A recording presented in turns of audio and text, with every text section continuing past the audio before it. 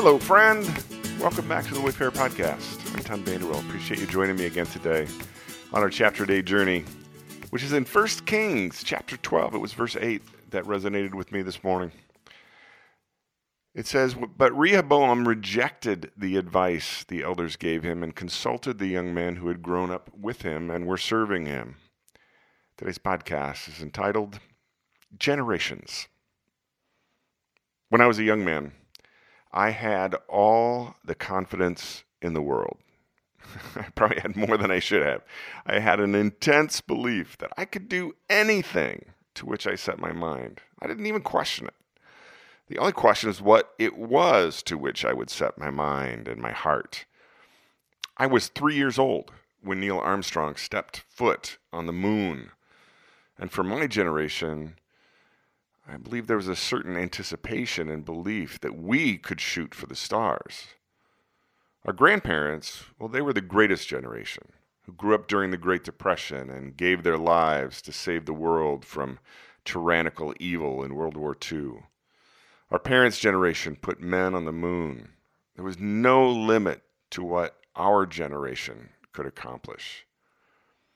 In those early years, I don't remember having much I would call anger or animosity toward the previous generations, other than what I perceived to be their blind obedience to institutions and to institutional traditions. I mean, I was an obedient, good kid for the most part, but I bucked traditions that I found silly and void of any tangible purpose. By way of contrast, our daughter's childhood and youth were marked by September 11th, 2001. And a post-9/11 world that followed. Taylor was 11. Madison was not quite 10. Now in their 30s, I look at their generation and find them to have a very different mindset. My personal observation has been that they've largely rejected the faith and belief systems of previous generations outright. Despite being arguably the most affluent and privileged generation in the history of humanity, theirs is a pessimistic and cynical worldview of a world made perpetually evil by the previous generations and their belief systems, an assuredly apocalyptic future from any number of doomsday scenarios, from climate change to capitalism, and their conviction that only they can change the world and save it for subsequent generations. Yeah, generations are fascinating. In today's chapter, Solomon's son Rehoboam takes over his father's throne. And I couldn't help but think through the experience of the generations. So let's think about this. Generation number 1, David. David has an incredibly difficult journey to the throne.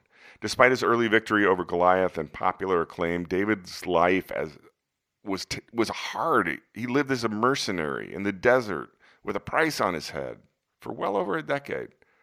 He's a middle-aged man by the time he ascends the throne. He earned the kingdom through grit and faith and perseverance and conquest.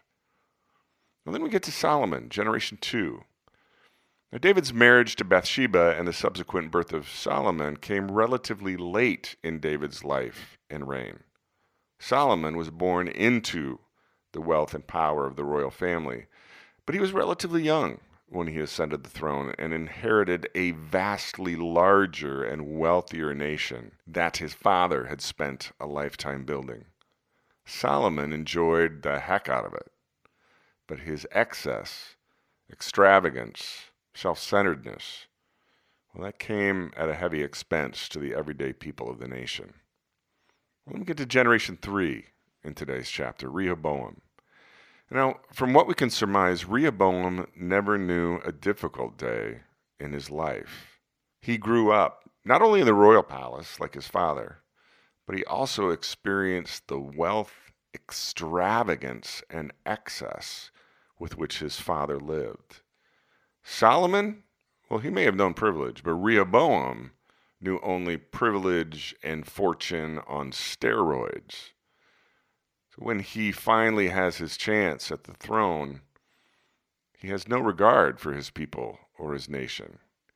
He and his entourage of similarly privileged and wealthy friends treat the throne as if it's their personal golden ticket to continue their extravagant living while using their power to lord themselves over others. Well, in the quiet this morning, I ponder my place in the great story from a historical and generational perspective. On one hand, I feel humble in accepting the reality that generations are often unwitting products of the generations before them and the circumstances around them over which they have no control. On the other hand, I find myself desiring to not be fatalistic about the differences between generations, but rather to try and help other generations with the wisdom of experience on this life journey. But ultimately, you can't control whether another generation will listen to or accept that wisdom. And the elders who tried to speak wisdom to Rehoboam, well, in today's chapter, they learned that the hard way. Hope you have a great day, my friend. See you back here tomorrow.